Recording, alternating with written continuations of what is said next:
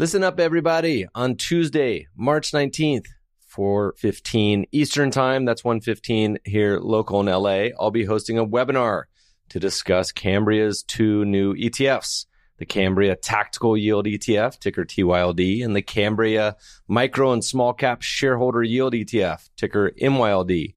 Head over to Cambria's Twitter and LinkedIn pages to find the registration link.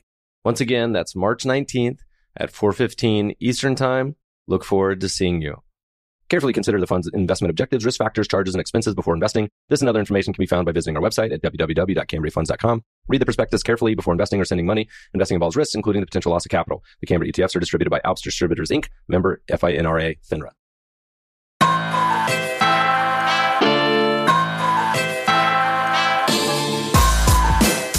Welcome to the Meb Faber Show, where the focus is on helping you grow and preserve your wealth. Join us as we discuss the craft of investing and uncover new and profitable ideas, all to help you grow wealthier and wiser. Better investing starts here. Meb Faber is the co-founder and chief investment officer at Cambria Investment Management. Due to industry regulations, he will not discuss any of Cambria's funds on this podcast. All opinions expressed by podcast participants are solely their own opinions and do not reflect the opinion of Cambria Investment Management or its affiliates. For more information, visit CambriaInvestments.com. Ladies and gentlemen, welcome to the podcast. Today we have the first podcast post-procreation. So I'm recovering from a week of sleepless nights and no more podcasting from a hospital waiting room. So back at home and really excited today. We have a special guest with us. He's the founding partner and CEO of Wyndham Capital, Mark Kritzman. Welcome to the show. Thank you very much. Happy to be here. So today's going to be a fun chat. Mark's chatting with us from Boston. And if you're not familiar with Mark, we've mentioned him a number of times in the blog over the years. I mean, going back probably almost 10 years now. And Mark's interesting because he's, on one hand, has a leg in the academic side of the world. He's written 6 books, over 70 articles, won a bunch of industry awards, but he's also a practitioner. So unlike a lot of academics that just kind of have their head in the clouds and, are talking about ideas and publications that may not have any application in reality, Mark's been doing this for a long time. So Mark, why don't we get started? Give us a little background information to help listeners get some context to kind of where you are, what you're doing, and kind of how you got there. Sure, thank you. So as you mentioned, I'm the CEO of Wyndham Capital Management, and I'm also a finance professor at the Sloan School in MIT. And at Wyndham, we focus on tactical asset allocation as well as risk premia strategies. So I've been in the business almost 40 years, and I think I've been pretty lucky to have been born at a time I would enter the business when interest rates were very high. So I had a huge tailwind at my back. And also, I got to know the originators of modern finance personally back when they were introducing these theories and looking for people in the industry to pay attention to them. So many of them have become good friends. I feel pretty fortunate to have arrived in the field of finance when I did. Awesome. Well, so look, Mark, by the way, has his 7th book coming out this month. I highly recommend you to pre-order it. It's called The Practitioner's Guide to Asset Allocation. It's a pretty cool book because, first of all, it's great. It has a foreword by Harry Markowitz. So anytime you got that foreword, it's a good sign. But also, the book takes investors through really the process of asset allocation. So I'm not going to tell you whether you need to buy the S&P tonight or tomorrow, but really how to build a portfolio and how to think about it from a practitioner's standpoint. So I figured we'd talk a little bit about the book. And by the way, Mark's got a lot of other great books. Have read a few of them in the past weeks and in years even, but The Puzzles of Finance, what's some other ones? The Portable Financial Analyst, all by Wiley, so we can commiserate about that. But let's get started. So in the book, you start out at the very basics, and it gets as wonky as you want, by the way, if you get to the appendices, et cetera. But let's start out with the basics. You start out, you say, what's an asset class? And I figured I'd let you take it from there as a good starting point. So there are several characteristics that define an asset class. First of all, the securities within an asset class have to be relatively homogeneous. The asset classes have to be sufficiently distinct from one another. Asset classes have to offer the opportunity to improve the quality of a portfolio without depending on investor skill. And asset classes also should be sufficiently large to absorb a meaningful fraction of your portfolio. So I think those key characteristics define an asset class. What's not an asset class, for example, would be hedge funds, right? Because hedge funds are not internally homogeneous. They tend to invest in all different kinds of securities. And they also, it's not the case that you should expect to add value to your portfolio by picking the average hedge fund. In order for a hedge fund to benefit your portfolio, you would have to have some skill in identifying superior hedge funds. You know, it's funny. We have and I can't remember who to attribute this quote to, but I've heard it mentioned so many times. I have a friend who says hedge funds are a compensation scheme masquerading as an asset class. And I can laugh and say that because we've managed plenty of private funds in the past, but in a world of today, particularly with seeing so many mutual funds and ETFs now that have all, look like hedge funds, as well as hedge funds that are almost just look like closet indexers, the world has become much more blurred. It was a term that really meant something probably in the 70s, but today has kind of lost a lot of meaning. So some asset classes, we typically start from the big four: stocks, bonds, commodities, and currencies. And you mentioned some, you're like, look, art's not an asset class. And so from this starting point of asset classes, what's basically the fundamentals of asset allocation? How does someone get started? Once you've identified the universe, what's next? The way I think about asset allocation is to consider what it is investors really want. They want two things. They want to grow their wealth, and they want to avoid large drawdowns along the way. An asset allocation is something that balances those two conflicting goals, right? They're conflicting because the more you design a portfolio to increase wealth, the more you expose it to drawdowns. So an asset allocation policy is intended to provide that particular balance. Now, the typical approach for doing asset allocation is based on Harry Markowitz's seminal article in 1952 called Portfolio Selection. And what he showed that you want to diversify in an efficient way, and you need to take into account not only the risk of the different assets that you're using, but also how they co-vary together, how they either move together or diversify each other. So what you need to do is identify the asset classes that you're interested in, estimate their expected return. I would not advise investors to rely too much on short-term historical averages. I think investors should look at either very long-term returns or, better yet, long-term risk premiums and add those risk premiums to the current risk-less rate, or come up with some fundamental approach for estimating expected returns.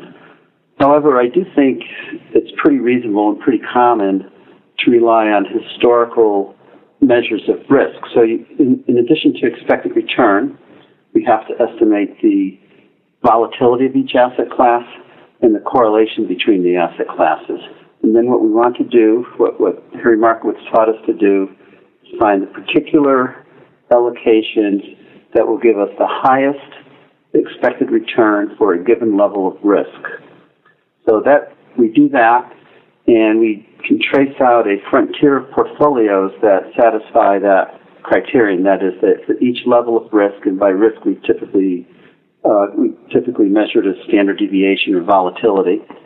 So we have if you can imagine a graph where the vertical axis is expected return and the horizontal axis is standard deviation. Thinking of going from the lower left to the upper right, you trace out a concave curve that's always upward sloping, and the portfolios that lie on that curve are the ones that offer the highest expected return for each level of risk. So that's the first. Well, the first step is to identify the menu, that is the asset classes. The second step is to construct the efficient frontier, And the third step is to pick the particular portfolio on the efficient frontier that best matches your preferences, your aversion to risk, for example. There's a theoretical argument for doing that, which is simply to find the point of tangency between your utility function and the efficient frontier, but nobody does that in practice. That's just a nice theoretical construct. So what we do in practice is we take each portfolio's expected return and standard deviation, and we convert it to a probability of experiencing a particular loss or achieving a particular gain. Most people don't really know the difference between, if I said, here's a portfolio that has an expected return of 5% and a standard deviation of 4%, and here's one that has an expected return of 8% and a standard deviation of 20%, that's not intuitive. But if I were to say, this portfolio has a 5% chance of losing money on average over the next 3 years, this portfolio has 10% chance of losing money, then I can tell you what's the likelihood that they'll generate a certain amount of wealth, then that's much more intuitive. So that's what we do, is we just simply map the return and risk of each portfolio onto statements about the likelihood of achieving certain goals or failing to achieve certain goals. Portfolio that makes the most sense to us that way. So perfect. We can just end the podcast there. Simple advice. Everyone understands that. But this is really where people usually go off the rails. And it seems like a pretty simple task to kind of run this through, an optimizer, say, here's the particular portfolio. But most, in particular, individual investors, but also pros, tend to now kind of get into trouble here. And so, I can't tell you how many times I've been to a presentation and seen the famous study when they start talking about asset allocation and they say, 90% of the investment returns are due to asset allocation, the famous Brinson Biebauer study. Will you talk a little bit about that, and then we'll kind of start to get in some more nuances and specifics on the asset allocation side? Yeah, so that's what, in the book, we include certain fallacies. We have several chapters that deal with a fallacy and several chapters that deal with challenges.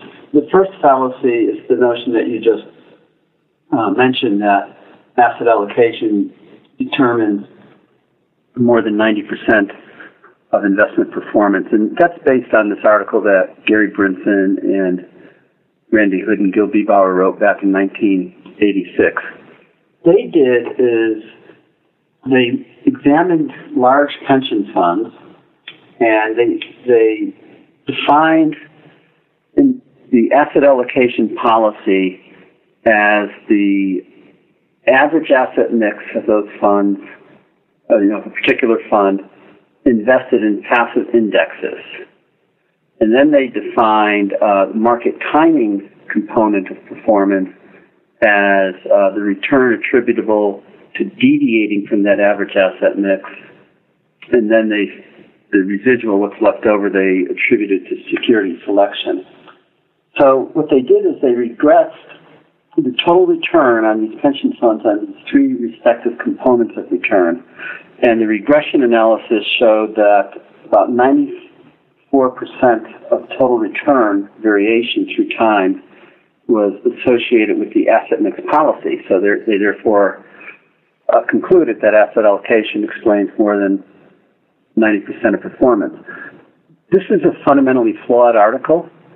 The flaw is as follows. There's no normal or default asset mix here, right? So it's not saying if the typical asset mix might be 60-40, or it can be whatever the average is of all of these funds. And then, the importance of asset allocation would be how much does deviating from that average change performance. But they don't have any average. They assume that the average asset allocation is not investing at all, not even in riskless assets. So what they end up showing you is that when you incur risk, or when you invest, you incur risk. Well, everybody sort of knows that. So what we do in the book is we create this hypothetical world that has a stock market with only two stocks and a bond market with only two bonds, and we contrive it such that stock A has the same returns as bond A, and stock B has the same returns as bond B, so that both asset classes end up having the same return. In this hypothetical world, the only possible way that you can affect performance is choosing between the two stocks and choosing between the two bonds. So it's a world in which asset allocation has no relevance whatsoever. It can't possibly affect performance because every single asset mix will have the same return. We then applied the Biebauer-Hood, or the Brinson, Hood, and Biebauer methodology. We did the regression, and what their analysis revealed is that asset allocation explained 100% of performance. So, we created this hypothetical world in which asset allocation simply does not matter. We applied their methodology, and it showed that all of the performance was due to asset allocation. It's just, an extreme toy example to reveal just how silly their analysis was. It's also a good example of people just kind of reading the headlines. You see that a lot just in media in general today. People read the headlines of an article. Maybe if they are feeling particularly enterprising, they may read the abstract. But if you read a lot of papers today and spend some time thinking about, but people come up with some weird conclusions. All right, so you think about asset allocation, you get your portfolio. One of the really interesting chapters, I thought, was your take on what you call time diversification and the concept where you say, look, it's widely assumed that investing over long periods is less risky than investing over short periods, because people think the likelihood of loss is lower over long horizons. You see so many charts talking about that. Maybe talk about how you think that may not necessarily be the case. That's another fallacy, the fallacy of time diversification, and this has really provoked a lot of debate over the years. And the origin is from a former colleague of mine, Paul Samuelson, at MIT. He engaged with one of his colleagues and offered his colleague a bet whereby his colleague would be favored to win the bet. And his colleague said, Paul, I realize that the odds are I'll win, but should I lose, I can't afford to lose that much money, so I don't want to do this one bet. However, if you allow me to do the bet 100 times, I'll take you up on that. So that prompted Samuelson to write this very famous paper called The Fallacy of Large Numbers. What he showed is that, if you do the bet 100 times, you're less likely to lose on average, but the amount you potentially can lose is 100 times as great. So it turns out that the diminishing likelihood of loss as you add more and more years to your horizon is exactly offset by the increasing amount that you can lose. So the magnitude offsets the probability. This was Samuelson's argument against time diversification, and it holds for a wide range of descriptions of how people, the kinds of risk preferences that people have. Now, the reason that we are led to believe that time diversifies risk is because the probability of a particular loss does decline as we add more years to our investment horizon as of the end of the horizon. But it turns out if investors care about what happens along the way, so let's say you're not so much concerned about the probability that you're going to lose 10% or more at the end of 20 years, you care about being down 10% at any point during that 20-year horizon, that probability always goes up with time and it never goes down. And then another very simple way of seeing that time does not diversify risk is that if you want to buy a put option to protect your portfolio, the price of that put option goes up with the time to expiration. So if it weren't the case that risk increases cumulatively over time, you wouldn't be expected or required to pay more and more money for longer dated options. I think this is such an important topic because you've touched on a couple really interesting things. One, and there's a couple of sayings that we use that go along with what you're talking about, part of which is your largest drawdown is always in your future. And mathematically, that kind of has to be the case. It can't get smaller. And the challenge for most people when they build portfolios is, like you mentioned, it's the daily, weekly, monthly, quarterly, even yearly time frame challenging of mucking around with them. The endowment style challenge of sitting through a 50% drawdown and all of the angst that causes people and investors and trustees and everything else. So a lot of people are rational on paper, totally irrational in the real world. And that's a big challenge we think a lot about. We wrote an article recently called the Forever Fund, where we talked about, hey, if investors were really serious about these long time horizons, you could develop a structure that locks them up for 10 or 20 or 50 years and tell them to put their money where their mouth is. But historically, the path is the hardest part for people. They may understand it, but it's the most challenging. In the book, we cover this a little bit. We talk about within horizon risk. And what's not in the book is the way I got interested in this topic. I was doing some consulting years ago for a foundation, and they asked me to help them determine the asset mix that would have no more than, say, 5% chance of losing money on average over a 20-year horizon. I thought for a minute, and I said, so what you're telling me is you're going to meet with your investment committee only once, and it's going to be at the end of the last day of the 20th year. And they said, no, we meet quarterly. So I said, well, wouldn't you be concerned if your portfolio was down 20% next year or the year after or at any point during that horizon? And you go, yes, of course.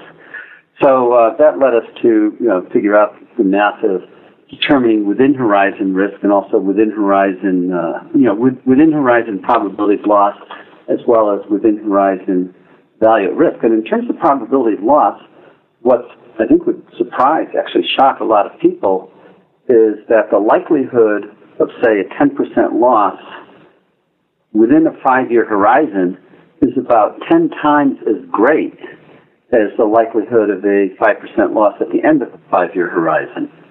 It would be, more likely than not at some point within that horizon and only about 5% as of the end. So that's just something that I think investors should keep in mind if they're concerned about what happens along the way. And I think most investors, even institutional investors, whether they're willing to admit it or not, they do care about what happens along the way. That's a good business idea for you and I. We're going to start a endowment consultancy and say, here, we'll give you an allocation. You can then disband your committee, and in the rules, you're only allowed to meet 20 years from now. That would definitely be 2/3 of probably all the endowments out there, if not more. I think it's a great idea. So let's talk a little bit. Let's get a little bit more into the weeds now. So we talked about the basics, coming up with the assets, putting them into a portfolio mix.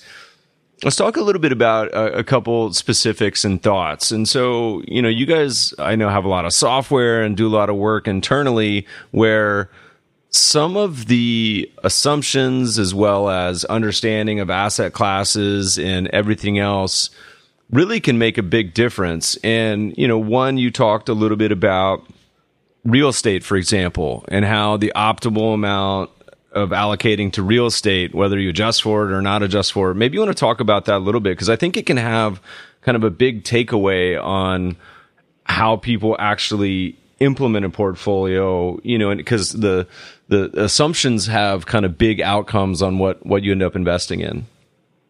Yeah, that's a good point. So one of the challenges in putting together a portfolio is to determine what fraction of the portfolio should be allocated to illiquid assets, real estate being a very good example, private equity is another example, some hedge funds with lockups, et cetera. And this really, gained a lot of attention during the financial crisis because a lot of funds could not meet their cash flow commitments. The problem is that liquidity is measured in different units than return and risk. Most people, when they try to figure out how to treat illiquid assets in a portfolio, do it in a very heuristic way. They might simply just, assign liquidity scores and say, I want my portfolio to have a score no greater than or no less than some threshold. It's pretty arbitrary. The other issue is that most people think that you need liquidity only to meet cash demands.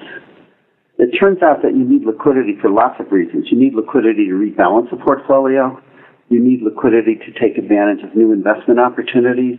You need liquidity to terminate managers who are no longer performing up to expectations. So there are lots of uses of liquidity. So the approach that we came up with is to treat liquidity as a shadow allocation. And the way to do that is to figure out how a particular investor deploys liquidity. So a typical institutional fund, for example, will use liquidity to rebalance the portfolio. You put in place what you deem to be the optimal asset mix, prices change, and the actual asset mix now differs from what you believe to be optimal. What do? You want to rebalance it. So you come up with some rebalancing schedule. But to the extent a large fraction of the portfolio is illiquid, then you can't fully restore the optimal weight. And that lowers the quality of the portfolio. So we need some way of measuring that. Another use of liquidity is to engage in tactical asset allocation. You may feel that you have some skill in tilting your portfolio to more defensive assets during certain regimes and to more growth-oriented assets during other regimes. Well, again, if part of that portfolio is locked up in illiquid assets, you can't take advantage of that skill. And then, of course, lots of funds have cash demands. Pension funds have to pay out benefits. Endowment funds have to contribute to the operating budget of the school. Foundations have to pay out a certain amount of money. And then if you invest in private equity, you might have capital calls when the investments are scheduled. So there are lots of ways you use liquidity. So the way to deal with this is to estimate, either by simulation or some other process, the return and risk associated with these different uses of liquidity, and then to attach a shadow asset to the liquid asset classes within your portfolio that you can move around based on these liquidity needs, and then to attach a shadow liability to that part of the portfolio that can't be moved. So the way I think about it is you attach a shadow asset when you're to play offense, to engage in activities that improve the quality of the portfolio, and you attach a shadow liability to the illiquid part of the portfolio when you are playing defense. That is, you're trying to preserve the quality of the portfolio, prevent it from suffering deterioration in its quality. So if you do that, and you literally introduce these shadow assets and liabilities, and you set their weight equal to the sum of the liquid assets. The shadow assets weight is set to the sum of the weights of the liquid assets. The shadow liabilities weight is set to the weights of the illiquid assets. And you re-optimize, and what you find is that your optimal allocation to illiquid assets will be lower, and sometimes significantly lower than what you would otherwise think is optimal in the absence of taking liquidity into account. And we've also seen a lot of research and comments where, particularly for individual investors or advisors, private equity is an asset class notoriously hard to do the research, as well as to, you have to assume you're picking top quartile managers. Otherwise, you should just be in the S&P. Is there a public markets equivalent? Do you think that it even makes sense to consider private equity an asset class for kind of individuals and advisors? Is there a good substitute, or should you just ignore it altogether? That's a really good question. One of the earlier studies, actually by one of my colleagues at MIT, Antoinette Shore, and fellow at Harvard, Josh Lerner, showed that you did have to identify better performing private equity managers to do better than the public market. But more recent research shows that private equity on average, so if you just pick the average private equity fund, on average it's added about 500 basis points a year to the public market on a risk equivalent basis. But it turns out, and this is not in the book, but based on some research that we've done here at Wyndham and together with some of my colleagues at State Street. It turns out that most of the premium, the historical premium of private equity over public equity, can be attributed to the sector exposures of private equity funds. So you can build a portfolio of public sector ETFs in a way that the sector exposures match the exposures of private equity funds, and that portfolio historically would have delivered to you 75% of the premium of private equity over public equity. So that's something that individual investors can do quite easily. I think it's also a very useful portfolio for institutional investors. For anybody who invests in private equity, most people probably realize that you commit a certain amount of capital, but that capital isn't called right away, and you have to park it somewhere. Most people probably just park it in the stock market, in the S&P 500. It might make more sense to invest it in a portfolio of public sector ETFs or securities that are structured to match the sector exposures of private equity funds. And do you recall offhand? I mean, is it like tech and healthcare, consumer discretionary? What's the main allocations? Do you remember? Well, they change through time. I'm not sure off the top of my head, and I should say, you said we might get into the weeds here a bit. I'm not sure if I should, but you can stop me if you think I am.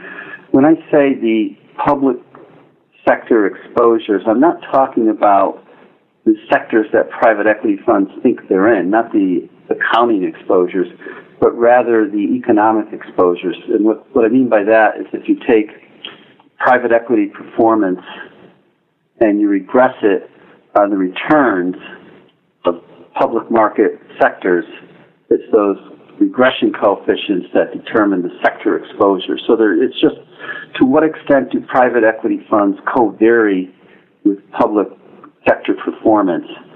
And off the top of my head, I don't know what the current. Well, that's it. We're going to post some show notes, and so we'll do links to this paper as well as some other private equity papers that kind of tackle this topic. And it's an interesting area to me because for the average investor, for the average advisor, one of the things that they spend most of the time thinking about certainly is asset allocation, but the implementation, the things that are equally, if not more important, and you've talked about this, and man, we've posted links to your papers on the blog years ago, is also the impact of management fees. And, hedge funds are often 2 and 20, for private equity funds similar, and then also taxes. And so a lot of hedge funds and private equity are run without any regards to taxes whatsoever. So that can often the vehicle can have a very large impact on what you would consider to be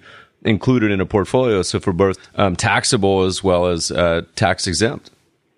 Yeah, I think if you're a tax-paying investor, the two most important things you can do is avoid taxes, so that's basically lower turnover, and also try to postpone gains and realize losses, short-term losses. And then the other thing is to diversify efficiently. That's way more important than trying to pick the manager who's going to outperform. Yeah, there's and we'll post again to show notes. There's some great charts you have from some old papers where it breaks out, index fund versus mutual fund versus hedge fund, and shows just how much alpha a really active and expensive mutual fund, as well as a typical hedge fund with 200% turnover and 2 and 20. I mean, the hedge fund has to, on a gross basis, perform like 9 percentage points higher just to get back down to a normal return for an index fund. So it's a very high bar, and a lot of people don't think about it because they think of the sexiness of hedge funds and the active management, but really once you incorporate taxes, it's a much higher bar. I wanted to shift into one more topic because, man, this hour is flying by. There's an area, so now let's talk a little bit about the real world, and we've talked a little bit about drawdowns and the challenges of sticking to a basic portfolio once you've allocated to it. And over the years, you've talked a lot about, what happens. Investors care about what happens in the meantime, and they care a lot more about losses. And you have a concept of what you call turbulence. And it has to be the first formula that I've ever seen inspired by human skulls. That has to be a first in finance. Maybe you talk to us a little bit about turbulence and what that means for a portfolio? A while ago, back in the late 90s, I was trying to come up with a way of developing more reliable inputs to the portfolio construction process. So we have to input standard deviations and correlations, which in combination give us the covariances. And it occurred to me that it might be that, we observe returns every day. Most of the returns we observe just reflect the fact that prices are noisy. Yet every now and then there's, some significant event that legitimately causes prices to change. And wouldn't it be interesting if we could somehow distinguish returns that are attributable to noise from returns that are event-driven? And I wanted to do this in a statistical way so, we could be more efficient about it. So my co-authors and I, at the time, developed this formula that measured how statistically unusual a set of returns is for a given period. So if we looked at the returns of the major asset classes yesterday, not yesterday since that was Sunday, but last week, we wanted to be able to say, was that an unusual week or not? And it is unusual in a statistical sense. So what it captures, what unusualness captures is extreme price moves. So if one or more of the asset classes had a very large positive or negative return, that would qualify that period as unusual. But also unusual interactions. So if two asset classes that are highly correlated, if they experience divergent performance, that would be statistically unusual. Or two assets that were uncorrelated and their performance converged, that would be unusual. So we came up with this formula that measured statistical unusualness of a set of returns, taking into account not just the size of the returns, but also how the returns interact with one another. And we called that a measure of turbulence. So it really captures instability in the markets. Now, a friend of mine, so this was in the late 1990s, a friend of mine was presenting, our paper and, perhaps some new empirical results that we developed based on that paper at a conference here in Boston. And a gentleman in the audience raised his hand and he said to my friend, "Oh, that formula looks like the Mahalanobis distance." So my colleague didn't really know what the Mahalanobis distance was, but he was a pretty good marketing type person. He says, "Oh yes, you're exactly right." And then he returns to my office. He said, "Mark, I was just giving this talk and this guy said that our turbulence formula is the Mahalanobis distance." I said, "What?" And he says, "Mahalanobis." I said, "How do you spell it?" He goes, "I don't know." So we went to Google and we started typing in how we thought it would be spelled. And sure enough, Mahalanobis distance shows up. So we researched it and we found that there's a statistician in India who in 1927 wrote a paper where he introduced the Mahalanobis. His name was Mahalanobis, obviously. So what he was doing, he was working with an archaeologist, and they had a collection of skulls, of human skulls, from a particular graveyard somewhere in India, and then they had another collection of skulls that they got from a distant battlefield, also in India. And these the people who were in the graveyard and those who died on the battlefield were of different races within India. So he figured out that if he measured, the height and width of the skull, the distance between the eyes, every way you can possibly take measurements of a skull, and then he devised this formula. He did it in such a way that if you just gave somebody the number, the distance, he could tell you whether that skull came from the graveyard or from the battlefield. So it turns out that that's the exact same math that we use to measure statistical unusualness in market returns, he was using it to measure, to distinguish, is this skull unusual from this other set, right? And the graveyard skull would be unusual if the benchmark is the battlefield and vice versa. Anyway, I thought that was a really interesting connection. And if I have time, I'll tell you one more connection, but let me go on about turbulence. So we came up with this way of measuring turbulence. What we found is it has two really important empirical properties. One is that returns to risk are much lower than when markets are turbulent than when they're calm. So if you look at the return of hedge funds, for example, and if you measure turbulence this way, if you look at, say, the 10% most turbulent periods, the hedge fund returns are going to be much lower than they are the rest of the time. Same thing is true with stock returns, the carry trade in the currency market, small versus large, or growth versus value. Anything where you're increasing risk, it does worse when conditions are turbulent rather than when they're calm. So that's a big deal, and significantly worse, like 10, 15, 20% worse annualized. The other thing is that turbulence is persistent. It's not unlike the turbulence that we encounter when we fly. It may begin without warning, but we know if we're in the airplane that it's going to take time for the plane to pass through the weather system or to find a different altitude where it's calmer. The same is true in the financial markets. Turbulence may start without warning. It could be some geopolitical event or some economic shock. But once it begins, it typically takes several weeks for investors to digest and respond to what's going on.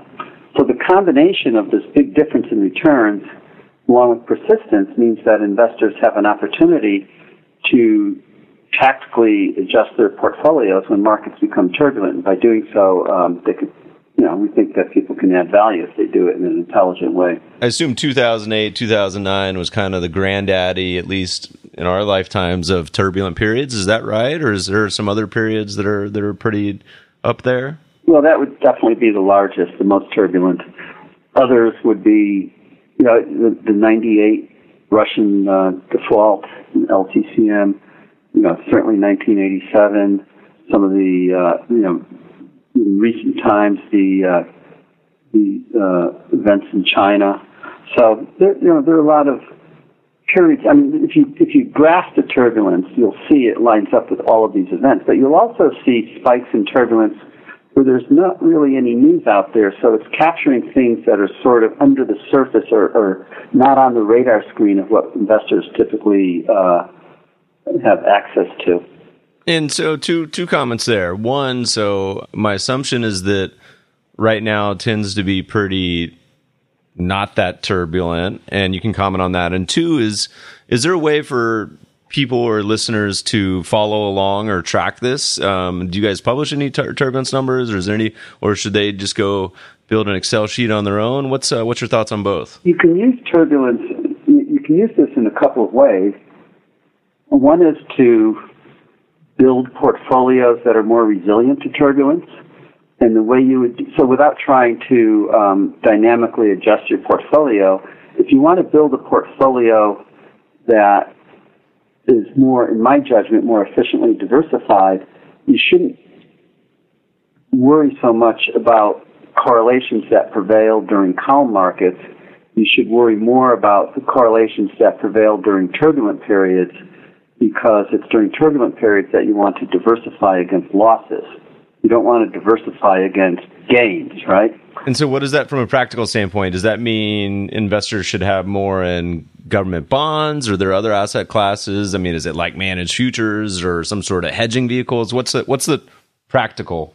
It might be, yes, certainly more in bonds, and certainly perhaps more in commodities. It depends on all of the assets in the portfolio. So what you should do is you should estimate your correlations and volatilities based on the subsamples throughout history that were turbulent, and then use that as inputs to your optimization process.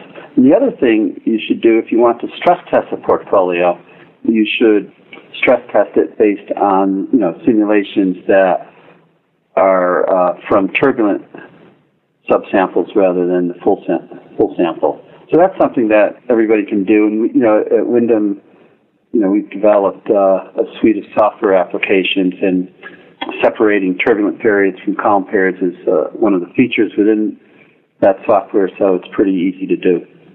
And I imagine with right now, it seems like a pretty smooth sailing period. Is that showing up in the numbers as well? I feel like it's got to be. The VIX, I think, is closing today below 10. Right. It's been very calm lately. I would say that turbulence is a much better measure than VIX for measuring instability because it takes into account interactions, whereas VIX does not. Mm-hmm. But one of the other measures that we rely upon is a measure of risk concentration. And this is whereby we do a factor analysis to determine the factors that are driving the variability of returns, and then we compute what fraction of the total variability of returns is explained or absorbed by two most important factors. And we call that the absorption ratio. And it's now widely used throughout the world. But the way to think about it is if the absorption ratio is high, in other words, if a few factors explain a large fraction of the variability of returns, what that tells us that risk is very unified, very concentrated, and when that's the state of the world, shocks travel more broadly and more quickly. And indeed, most drawdowns historically, most large drawdowns were preceded by spikes in the absorption ratio. If the absorption ratio is low, what that means is that these same few factors explain only a small fraction of the variability of returns, and what that means is that risk is distributed broadly across many different sources, and when that's the state of the world, it's relatively resilient. So that measure also currently is somewhat low, but it's been trending upward for quite a while now. It's always interesting to me, too, to think about it, because often the media and kind of geopolitical news flow doesn't necessarily line up with markets. There can be times when the news flow seems crazy and markets just kind of shrug it off, and vice versa. There's times where the news flow seems kind of chill and markets are already and I kind of thinking of '07 as a good example here, where real estate had already cracked and you're starting to see all these, fissures going on, and markets were starting to react, but the news flow hadn't really caught up. And maybe that goes to part of the theory that markets are a leading indicator. But it's interesting to kind of have this perspective that there are some additional metrics that may be useful in starting to look at least not necessarily predictive, but warning signs on when things are starting to get a little yellow warning light. So, Mark, we only have you for a few more minutes, so I got to kind of wind up quickly here.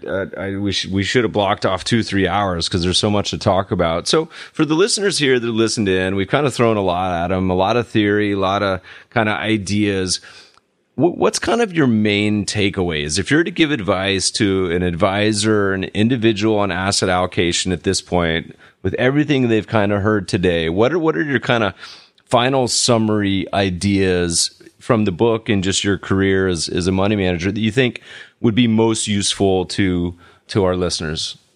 So my bias is to approach investing as scientifically as possible, which is not to say you want to just apply formulas without any judgment, but it's to use the math that we have, to use the data that we have in an intelligent way, to combine it with good judgment. But I think investors, should, either on their own, they should approach investing in a very structured, disciplined, and mathematical way, or engage with people who can provide those kinds of services. I think we need to take into account that the models that we have, the asset allocation models that we have, they're just that. They're models. They're simplifications of the real world, and we need to embrace the complexity of the real world. It's not often convenient to do that, but I think it's very important to do that. So we have to question the assumptions that underpin our models. A lot of these assumptions are necessary to get tractable solutions, but they're not typically or not always reflective of reality. So, I guess my main message is nothing is simple.